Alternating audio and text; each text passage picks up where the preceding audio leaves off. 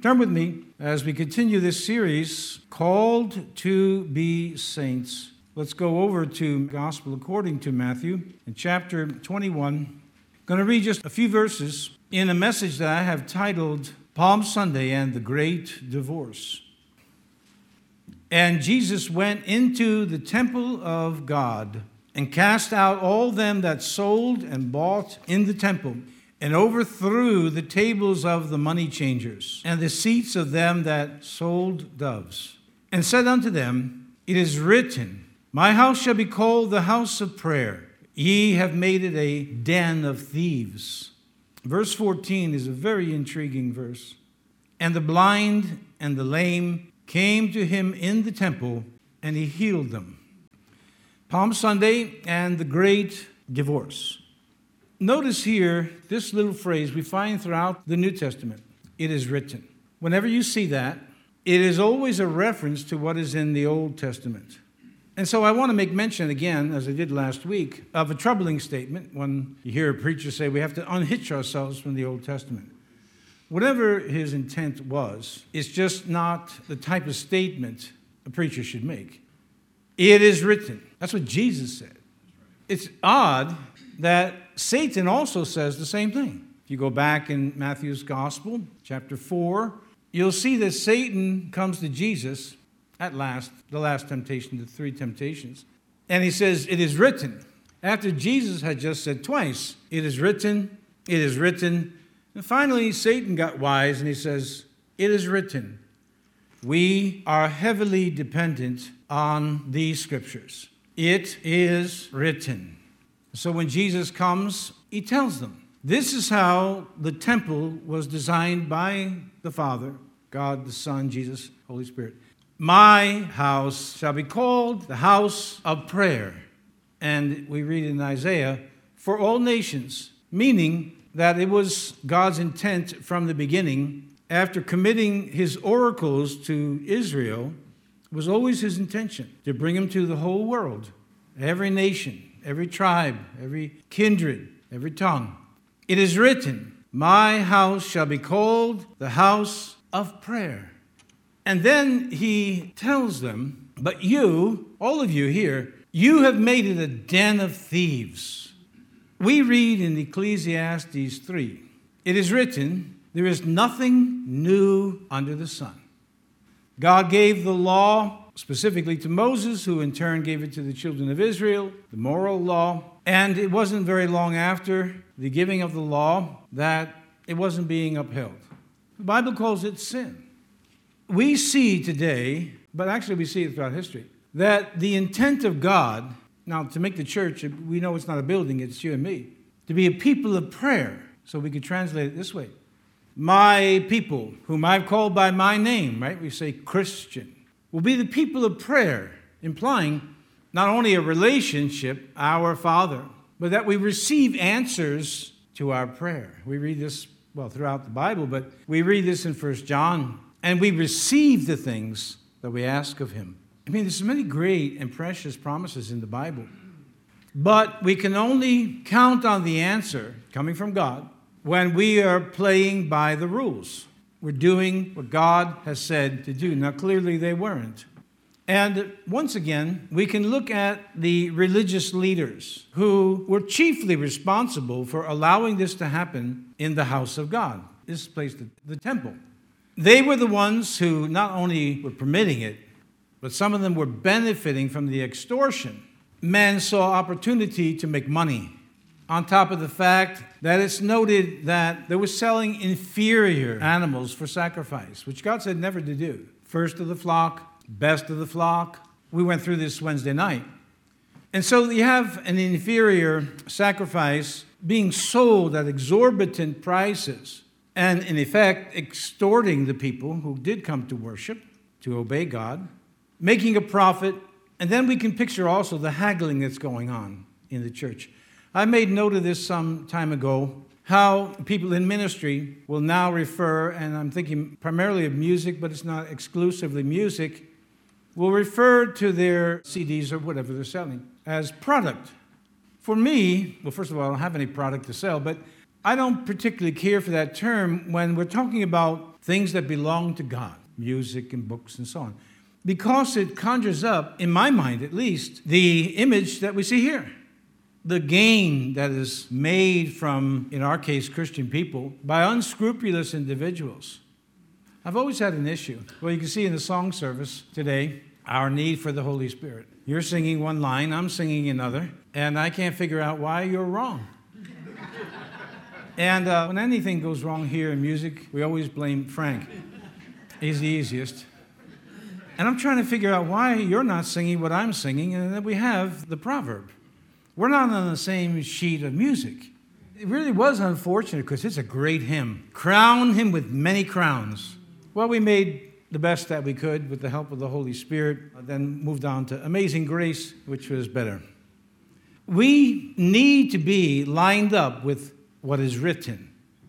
It is written, my house, my people, will be called the people of prayer, but you have made it a den of thieves. And again, if we're not looking at history past, both biblical and otherwise, we would be tempted to think that what we're going through right now in the church world is unique, but it's not.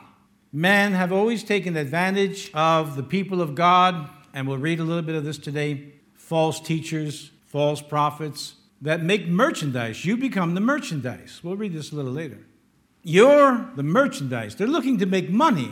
And there is an assumption that people in ministry are not out for the money. They're out for the glory of God. They say so. But in the days of Jesus and in today's church as well, that's not always the case. People are making merchandise of you. And that's what they were doing here. Obviously, Jesus is not happy. And it comes to my mind that Americans, in particular, have a difficult time coming to grips with this part of God's nature, his anger and his wrath. 20 years ago, Keith Getty and his friend Townsend wrote this beautiful hymn that we sing here and many sing around the world, In Christ Alone, one of the 5 solas of the Reformation, Sola Christus, In Christ Alone. And some publisher was putting together a modern hymnal. Keith Getty, his wife, and some others they work with have become modern hymn writers, something we don't see much anymore. Everything's a short little song, and they're good. Some are good. But the hymns, it's hard to beat them for theology. You know, they're longer, of course, but you're learning something. They wrote this beautiful song that we sing, In Christ Alone. In there are words about the cross that talk about the fact that God's wrath was satisfied. But the publishers did not want that line in there. So they were suggesting that line in their hymn be changed to, and his love was magnified. I want to remind you that if it's not for the cross of Christ, even that makes no sense. Why try to share love with the world by dying on a Roman cross as a criminal? At most, it's some type of romantic notion, which in my mind doesn't do much for me. But because of the hymn, In Christ Alone, and many others like it, that talks about the anger of God and his judgment. The hymns bring to us, and certainly based on the scriptures bring to us what is good news. That Christ came to seek and to save those who are lost. Further, there is a notable absence of the preaching of the judgment of God, the doctrine of hell, from the pulpits today, at least in America. I want to just read to you a brief article written by a young man who serves in a ministry for pastoral resources. He wrote this just a few years ago, 5 reasons preachers avoid sermons on hell. Kevin Halloran writes these words, Some who seek to be faithful to Scripture unconsciously avoid preaching hell because of an underlying framework. Others consciously avoid it because they perceive their listeners don't want to hear about it. Here are 5 reasons, he writes, why preachers, whether consciously or not, may avoid preaching judgment. Number 1, he says, they have subtly bought into a version of the prosperity gospel. Even pastors who formally reject the prosperity gospel can be tempted to functionally believe it in their hearts and proclaim it from the pulpit. Our materialistic culture only compounds this danger. Instead of proclaiming eternal judgment, preachers blunt the sharp edge of God's wrath out of a desire to highlight what one can get out of Christianity. 2, they have idolized God's love to the neglect or denial of his other attributes. He writes, while Scripture is clear that, quote, God is love, we see this all over the Bible, particularly the New Testament. He quotes 1 John 4:16. He goes on to say it's equally clear that he is holy, righteous, jealous, and just, the judge of the universe, to whom all will give account. Our feel-good culture of positive thinking may not like to talk about negative things like death or hell, but God's Word has much to say about it. Number 3, they have tragically, remind yourself, he's speaking of preachers, they have tragically diminished the view of God's holiness. He writes again, the holiness of God is one of the most neglected doctrines in evangelicalism today. Both the prophet Isaiah and the apostle John received glimpses into the heavenly throne room and heard the content of heavenly worship, holy, holy, holy. Only when we see God in light of his blinding holiness can we understand how flawed rebels like us deserve his righteous wrath. When we lose a sense of God's holiness, his judgment begins to seem arbitrary. 4th, he says, preachers have a pragmatic approach to ministry. Many churches today run like businesses, basing their definition of success on metrics. Instead of prioritizing faithfulness to Scripture and making disciples, they focus on weekly attendance, bigger and better programs, and the amount of money in the plate. When the goal is padding numbers for a human definition of success, it's not surprising some of the more unsavory doctrines, like hell, get left by the wayside. And then lastly, he proposes that preachers fear man more than they fear God. And again, he writes, once we begin fearing our neighbor more than our maker, a desire to please people will shape the content of our sermons. As preachers, we must pursue the fear of the Lord, which is the beginning of wisdom, Proverbs 9, verse 10. And let him define ministry success. In ministry as well as in all areas of life, these words ring true. The fear of man lays a snare, but whoever trusts in the Lord is safe. He goes on to quote from J.I. Packer, who is a notable Reformed theologian. In his work, The Puritan Vision of the Christian Life, Packer wrote these words, we cannot present Christ as a Savior from sin and the wrath of God, and if we are silent about these things and preach a Christ who saves only from self and the sorrows of this world, we are not preaching the Christ of the Bible. We are, in effect, hearing false witness and preaching a false Christ. Our message is another gospel. A false Christ cannot save from God's justice. Preaching a false Christ will lead, among other things, to false assurance. Indeed, proclaiming the good news while neglecting the bad undercuts the glory of the good. I agree with this. I agree with the thoughts of Kevin Halloran that we preachers have found ourselves somewhere on one or more of these points, when it's the preacher's job, as we just read from Jesus' words, to simply say, it is written. It is written. And think of it this way. If that statement was good enough for Jesus, if that statement was good enough for the apostles, quoting from the prophets and the patriarchs of the Old Testament, whom God used and gave his words, then it should be good enough for us. The preacher should, with an intrepid spirit, be able to tell all that are listening or watching, it is written, my house shall be called the house of prayer, but you have made it a den of thieves. When you look at these prophets, I'm thinking at the moment of John the Baptist. They don't have that wishy-washy, somewhat nebulous theology that we are confronted with today. I should say that we are having to endure today. In preparation for this message, I was reading theology, and my eyes began to get tired. My mind was starting to get confused. Because, in this age of technology, there's so much available to us.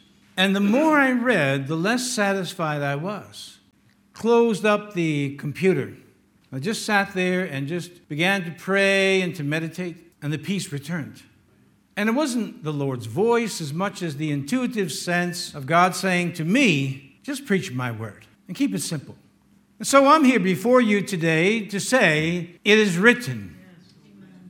Jesus came into the temple after a triumphal, we call it triumphal, entry into Jerusalem as the crowds, not everyone, but so many of them are crying out to him, Hosanna, save now. That's what it means. But God had something else in mind, namely, you and me. If Jesus had built the kingdom at that point in time, I presume, we wouldn't have been born. We would not be here today. I mean, saved and singing and all of that. God had something else in mind, but these people here didn't quite understand the plan of God.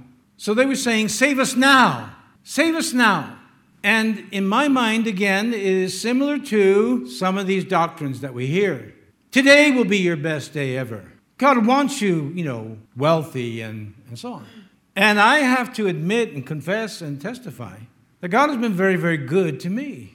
I've gotten so many things I never asked for, just by the goodness of God. I will start with my home. Well, it's not one, if you put it on Google Maps and look at it, that's not a compound. I don't have any bodyguards other than the angels.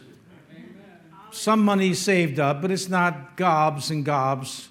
Yet, I know that my life is blessed because I've spent my entire adult life reading a book that Jesus said was written, the apostles stated, the prophets stated, was written by God himself.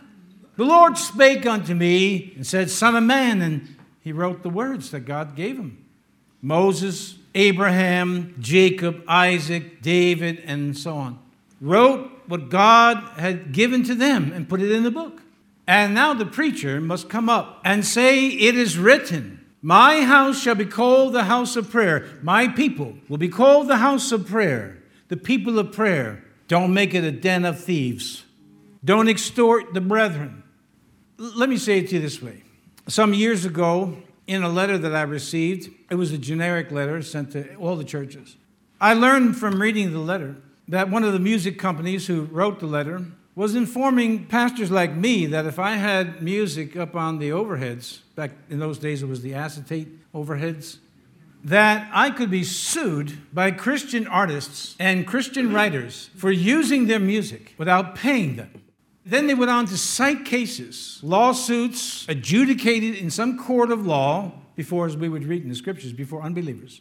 Christian composer, Christian singers suing the brethren for using their songs. And I'm being told that as the pastor, if I put on an acetate, and now of course we have monitors and this technology, without paying the piper, we could be sued. Now, me being me, I called up the company and I said, I just got this here, I don't understand this. See, I've always been kind of simple about things. I read the Bible and it says what it says. I believe it means what it says. And I'm asking one of the representatives there, how in the world can you sue me? And she goes on to explain. Of course, she was just a kid working there. And I said, let me ask you a question. The Christian writer says God gave him this song. Yeah? Yeah. And if God gave him the song, you're saying that the Christian churches can't sing it? Yeah. Now, she had a comeback, and her comeback was, well, you're a pastor, you get paid. I said, yeah, but my name's listed in the scriptures. And the ordinance that goes with that. As you know, I'm a singer and musician. I haven't written much lately, but I'm seriously contemplating writing my own scores. So I can do what Keith Green did at one point. Make an album and say, here, duplicate it. David Wilkerson, the preacher, used to do the same thing. Duplicate it. Hand it out. Now listen, here's my logic. I have heard preachers, which in my mind is a compliment, I have heard preachers using my messages. And I think I've told you this story. We had a local revival here years ago with churches. I missed the first night, came the second night, and the pastor that was leading these services was saying how great the service was the night before. And it was evidently a woman preacher, and he had all the notes written down. It was a message about Satan. He's going through the points. I'm saying, boy, I just said that last Sunday. And then the second point, I said, hey, I said the same thing. Every single point was my sermon. Now, I suppose if I follow through with the logic that we are being hit with today, it's not really logic, but I should have sued her for all the people who borrow. And by the way, all preachers borrow. They steal. I always try to give references, where I got the information, who wrote it, because I think that's proper. But by rights, if I hear somebody using something that I know was an idea of my own, I should be calling them up and saying, hey, as my dad used to say, cash on the barrelhead. You owe me. But if they're smart and spiritual, they say, did God give it to you? I say, yeah. How much did God charge you? Well, it's all by grace, you know that. How does this work? Well, that's, in my mind, what Jesus was dealing with here. God said, bring sacrifices. Well, you're coming from a long distance, so you can't bring your own.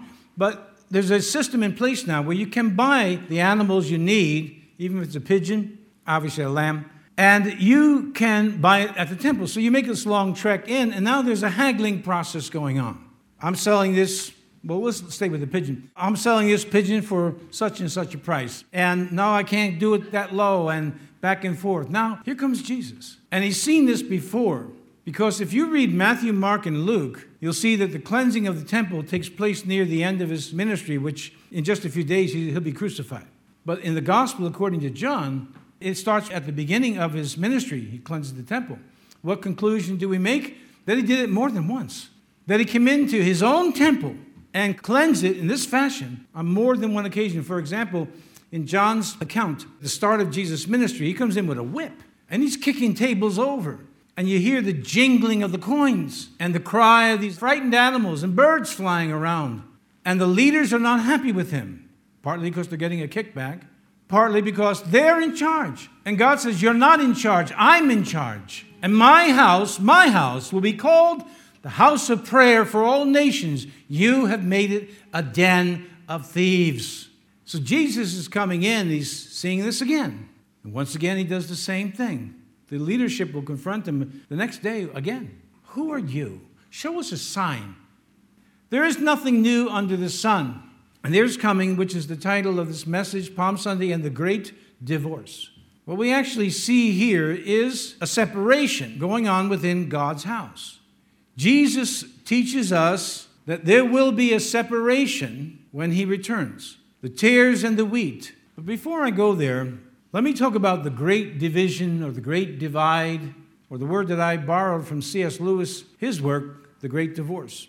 When C.S. Lewis wrote this novel, which is a type of allegory pretty much similar to John Bunyan's work, The Pilgrim's Progress, he writes a story, The Great Divorce, that's the name of the short novel, of people who are in hell and people who are in heaven.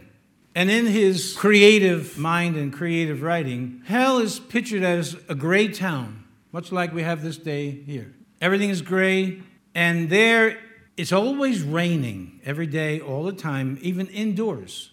But the inhabitants of the gray town, don't know they're in hell. And their life there is pretty much identical to how it was on earth, without joy, without faith, and in that case there, without hope, without anything cheerful. Everyone is self-centered. And you go on and you go on. So in the story, there's a trip that's being sponsored by whoever. And you can get on a bus and you're going to take a trip to this other land that later they learn is heaven. And the driver is Jesus himself. But just at the bus stop alone, the inhabitants of the gray town, which is hell, are in such debate with themselves at the bus stop that many of them just give up and don't even get on the bus. They just turn it down and go back to Greytown. Now, when the bus driven by Jesus takes them up to heaven, one of the first things that the people of Greytown notice is that it's very painful to walk in heaven. Every step is laborious and, again, painful. They don't like it. But to cut to the chase, there's an invitation given to the people in Greytown, which doesn't exist in the Bible. But again, this is a creative analogy, a creative novel coming from the mind of C.S. Lewis. They're given an opportunity to come to heaven, where they are told that everything they ever experienced, not only in Greytown, which is hell, but on earth, will slowly be reversed, so that even the most sorrowful memory of life on earth will slowly just diminish, dissipate, and disappear. And, of course, heaven is always well lit. But so many of them make excuses as to why they won't live. One man says, this is all a myth, it's a bluff. Another woman, I got a kick out of this one, is a woman who constantly nagged her husband and prefers that to Christ's heaven. And then you have all these other individuals who make an excuse why they don't want to be there. And only one, he was a womanizer, an adulterer, who takes up the offer. Again, it's imaginative and not completely lined up with the Scriptures, but the thought is there. And by the way, the inhabitants of Greytown are gloomy individuals, as you can imagine. The one thing they fear is that they know night is coming. Now they can see, but somehow they have a knowledge that night is coming and it will never change. I want to repeat myself that this cross here makes no sense whatsoever unless preachers open the book and say, it is written that there is such a place.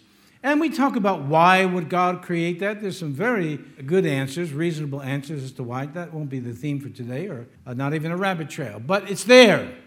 And I've told you, among the other intelligent reasons that we can conclude that there is an afterlife with a heaven and a hell, for me, and this preacher here, I believe in it because Jesus said so.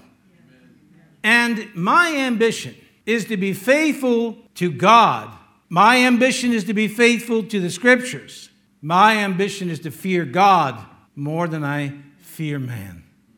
My ambition is to have preaching and prayer and whatever, to please God and God alone, and whoever else is pleased or happy is a bonus for me. And if I don't receive anything, at least I know when my head hits the pillow at night that my conscience is cleared. But let me go back to this. We come here, and like the Pilgrim's Progress, and certainly like the Scriptures, we meet an obstacle on our way to hell, and many of us didn't know we were going there. And we didn't know we were going there because no one told us. I told you how I received Christ. I received it in the gospel tract, and the whole tract was about hell, about a great white throne judgment. But the funny thing is, it didn't offend me. I entertained it. Could this be true? I never read the Bible before. Read that tract, This Is Your Life, signed on the back there. Want to know Christ? I said, yes, I do. Now, we were taught, many of us were taught, most all of us were taught that there is a hell. But anyway, we come here, and we don't really know what we're doing because we're lost, and we're in the dark. And we meet with the cross of Christ. And the cross speaks to us of Christ paying the penalty of eternity in hell or the judgment of God. And so it's good news. You know, the odd, ironic relationship of the gospel to human nature is that the pep talks that people are getting in churches today, the sermonizing and the pulpiteering and all of this, never brings a lasting joy because you always need another motivational speech. But when the power of the Holy Spirit comes into your life, and as I explained to you on Wednesday, when the grace of God, which is a dynamic quality, reflects out of your life, you talk about things that come from the Bible, whether pleasant or unpleasant, but still there's an abiding joy. And that's the good news. That's the good news. We have been saved. And when the Holy Spirit makes that real, as He did to me, I know He has to you, but as He did to me many long years ago, there has been ever since an abiding confidence that I can do all things through Christ, which strengtheneth me. Sir Robert Anderson, whom I won't mention today, I don't think of the specifics of how Christ fulfilled prophecy exactly on this day, Palm Sunday, coming into the city. The 70 weeks of Daniel, the end of the 69th week that Jesus came in that Sunday, on the exact day predicted in the book of Daniel. But the man who came up with this, and many others now who've advanced on it, Sir Robert Anderson, was studying law. He had a lot of questions and problems, and he went to hear a preacher preaching. Now, I will make the assumption that Sir Robert Anderson, who was the second commissioner or assistant commissioner of Scotland Yard, so he's the right individual, I'll make an assumption, a presumption, that he was smarter than the preacher, educationally. And so he wanted to go up after the meeting and debate with the preacher on hell and God and all this. The preacher only said one thing to him. He said, you have the opportunity today to receive Christ. Will you do it? And like that, Sir Robert Anderson, said yes. There's something about the Word of God. As Spurgeon put it, it's like a lion when you just let it out of its cage. And the Holy Spirit anoints it. It does its work. It is written. And when we are there, we're doing the work of God. When you have this, no matter what you're facing, and I just mentioned to you, so you go to the doctors. I have the report, the written report of the doctor's findings in my case, which again, they're not bad, but I was born with certain anomalies of the heart, which, well, God will give me grace and strength, and that's the whole point. It's like, I could read that and start worrying and biting my nails. How will I die? When will I need, all this? But that day is going to come. Somewhere, at some time, I'm going to be in a position, you're going to be in a position, you're taking your last breath. And what will you call out for then? More money? When you already know that money cannot save you? What will you call out for? Even the closest person to you, and I've been in this position, maybe some of you have as well, where there's an intuitive sense that no one can help you. And I was there as a young person. I knew intuitively I was in a place that no one can spare me from. Then I entertained the notion that if there was a God, He alone could save me, without even knowing what the Scriptures said. And guess what? There is a God, and He did save me. And when we just stick with what it says, it is written. It is written that there is a hell, that there is a judgment to come upon every single individual in every single nation. But Christ stands in the way, and He says, "Come unto me, all ye that labor and are heavy laden, I will give you rest. Come unto me," He says, "and learn of me, for I am meek and lowly in heart. You will find rest for your souls." Come and learn. Let me go back to my illustration of the sun and the moon I gave you Wednesday night. We all know the moon has no light, just a giant rock. But when the sun shines on it, when there's no clouds in the sky at night, the reflection of the sun off the moon lights up all that's around us. And we've all had the experience of being someplace in the dark, but the moon is so bright, you can see your own shadow. When the Christian truly has the grace of God, no, it's not an easy road, but Jesus told us about that. We are reflecting the grace of God. And again, we can say with all assurance and certainty, I can do all things through Christ who strengthens me. A little off the track here, but I want to bring this to you. It's called the sacrifice of a smile.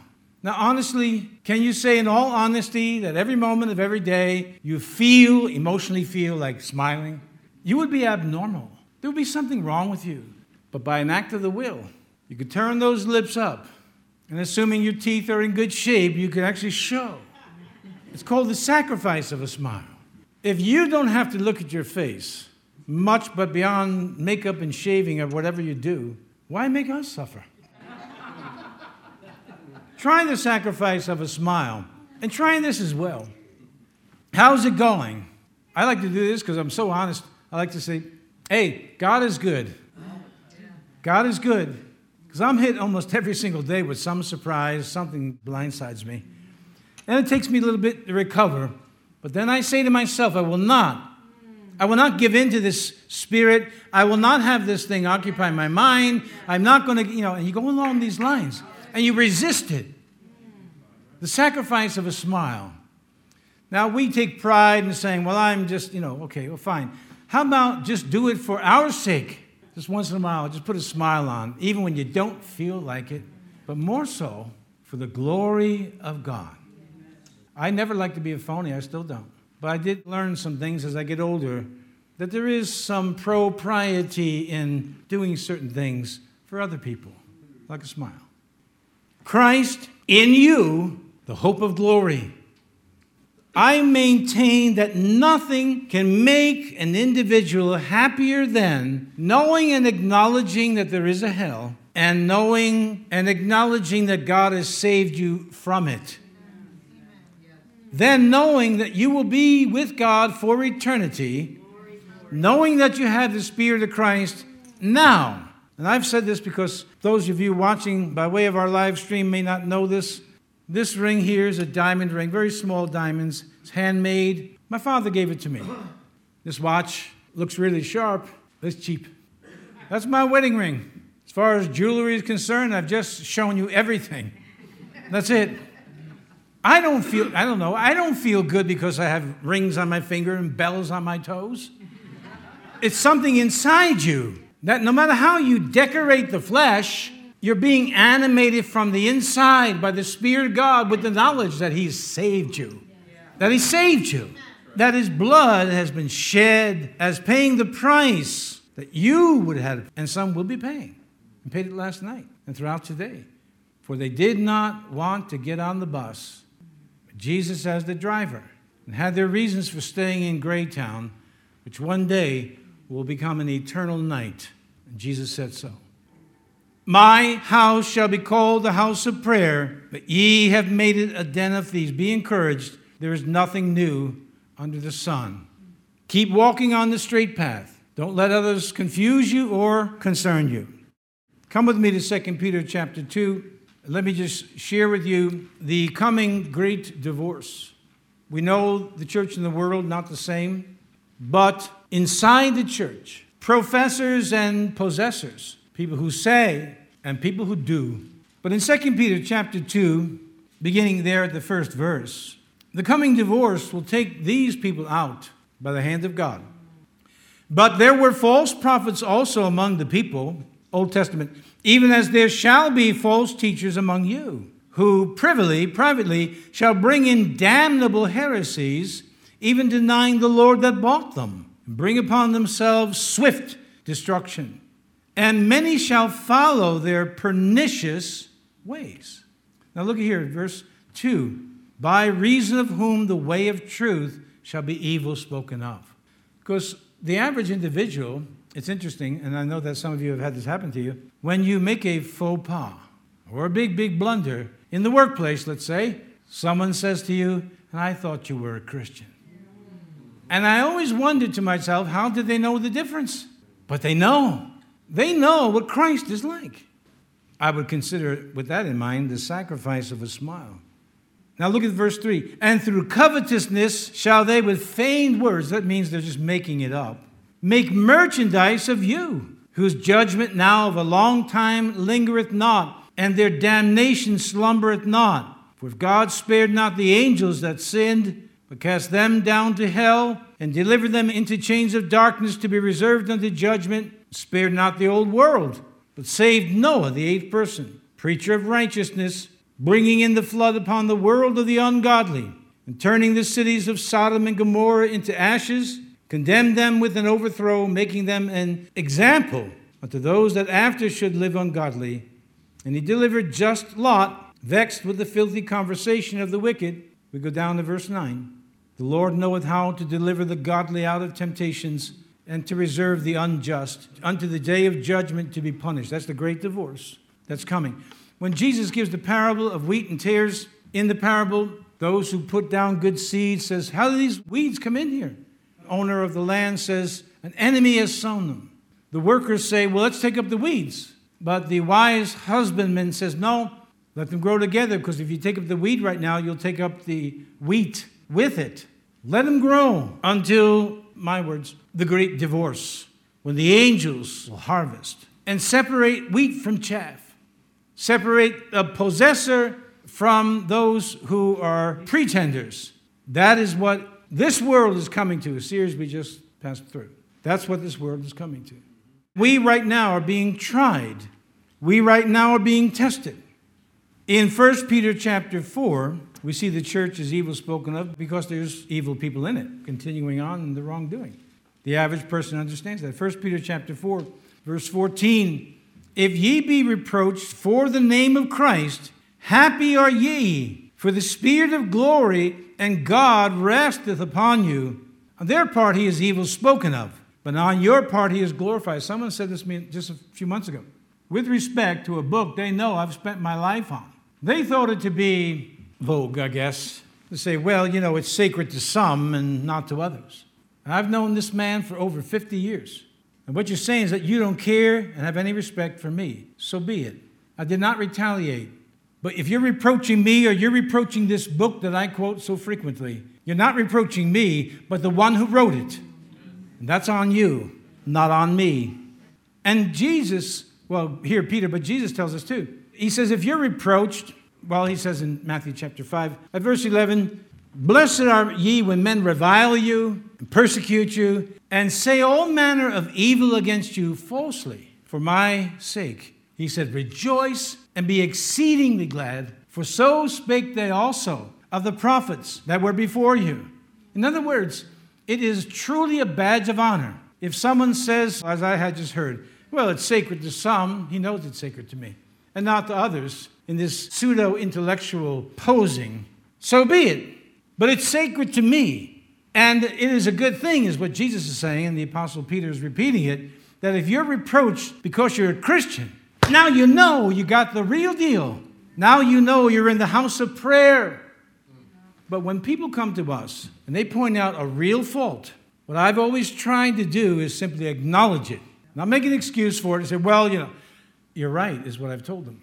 I've had to do it at work, not here at work, but when I was still in the workforce, clearly I was wrong. It was right before the sight of God to go in, make an appointment with my boss, or just, can I speak to you for a moment? I had to do it on more than one occasion. Now that truly belongs to Irish genes. It wasn't my fault, it's the Irish. Yeah, that's what I could say. Well, I'm Irish. I didn't. I said, I was wrong.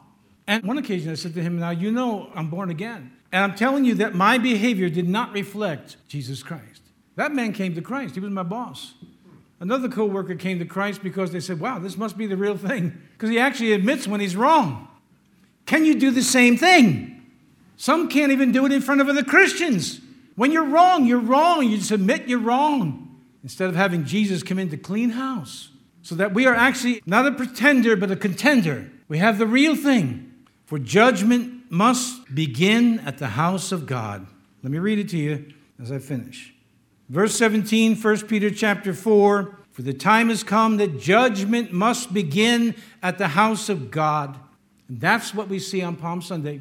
In addition to the hosannas, when Christ comes to the temple again, he turns over the tables of the money changers and so on. Because the time had come for judgment to begin with the people who say, I know God. And I submit this to you one last time. Because of our comfort in America, intellectual comfort, spiritual comfort, and our creature comforts. So many are turning their ears away from the truth, saying, I will not hear this. This is not why I came here. But the time is come that judgment must begin at the house of God, and if it first begin at us, what shall the end be of them that obey not the gospel of God? 1 Peter 4:17. And I want to leave you with that. That's the question for today. Palm Sunday. We have palms here. If you haven't taken one, please do. I still like to make, I don't make it, my wife does. I think some of my kids do. You make little crosses out of them and put them on the mirror. I don't. If I thought there was something wrong with it, we wouldn't be handing them out. Little reminders, a little tradition. But if that's all that you have, get down on your knees and say, Christ, come into my life, because all I've got is a lifetime of tradition, a lifetime of ceremonies, a lifetime of going through motions. God, save me, for the judgment has already begun. But what more when Christ returns, or we go to meet him, shall the salvation also come? It will. The great divorce is on its way. Let's be found right in the sight of God. Try the sacrifice of a smile, and then other things for the sake of others. Let's go before the Lord today. Lord, we sang earlier about, and of your kingdom there shall be no end. We long for that day. We long for that day of the eternal paradise that men today are trying to fabricate through their own doings, and I don't fault them all the time for trying to bring about goodness to the earth, but your word is clear. It's not by might, nor by power, but by my Spirit, said the Lord. And that day is guaranteed to us who trust in you. You will bring that paradise back. Paradise will be restored. But today, God, on this Palm Sunday, let the hearts of all that are here and watching by way of the live streaming and television, listening by way of radio, let their heart cry out, Hosanna. Hosanna, save me today. Save me now.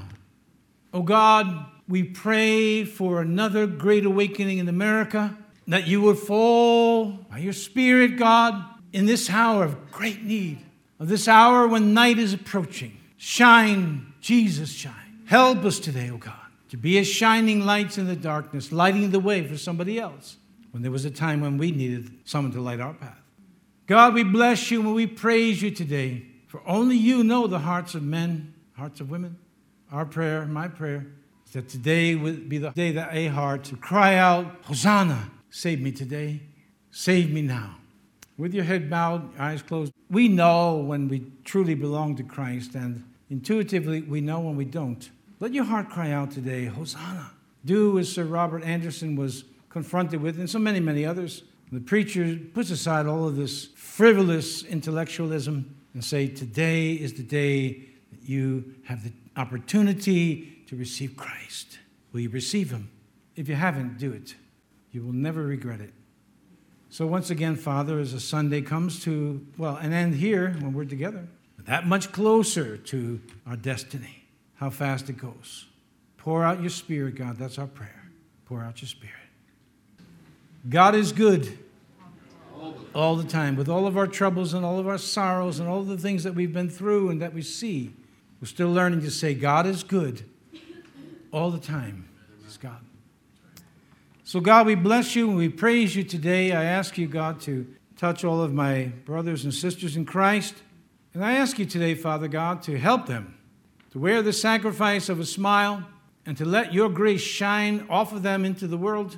Let them be strong, intrepid. Help us, God, to completely trust you. And remind us, God, that we are to love you with all the heart, all the soul, all the mind, and all the strength, and to love one another. We'll give you all the praise. We'll give you all the glory today. In Jesus' mighty name. Can you say amen with me this morning? Amen. Amen.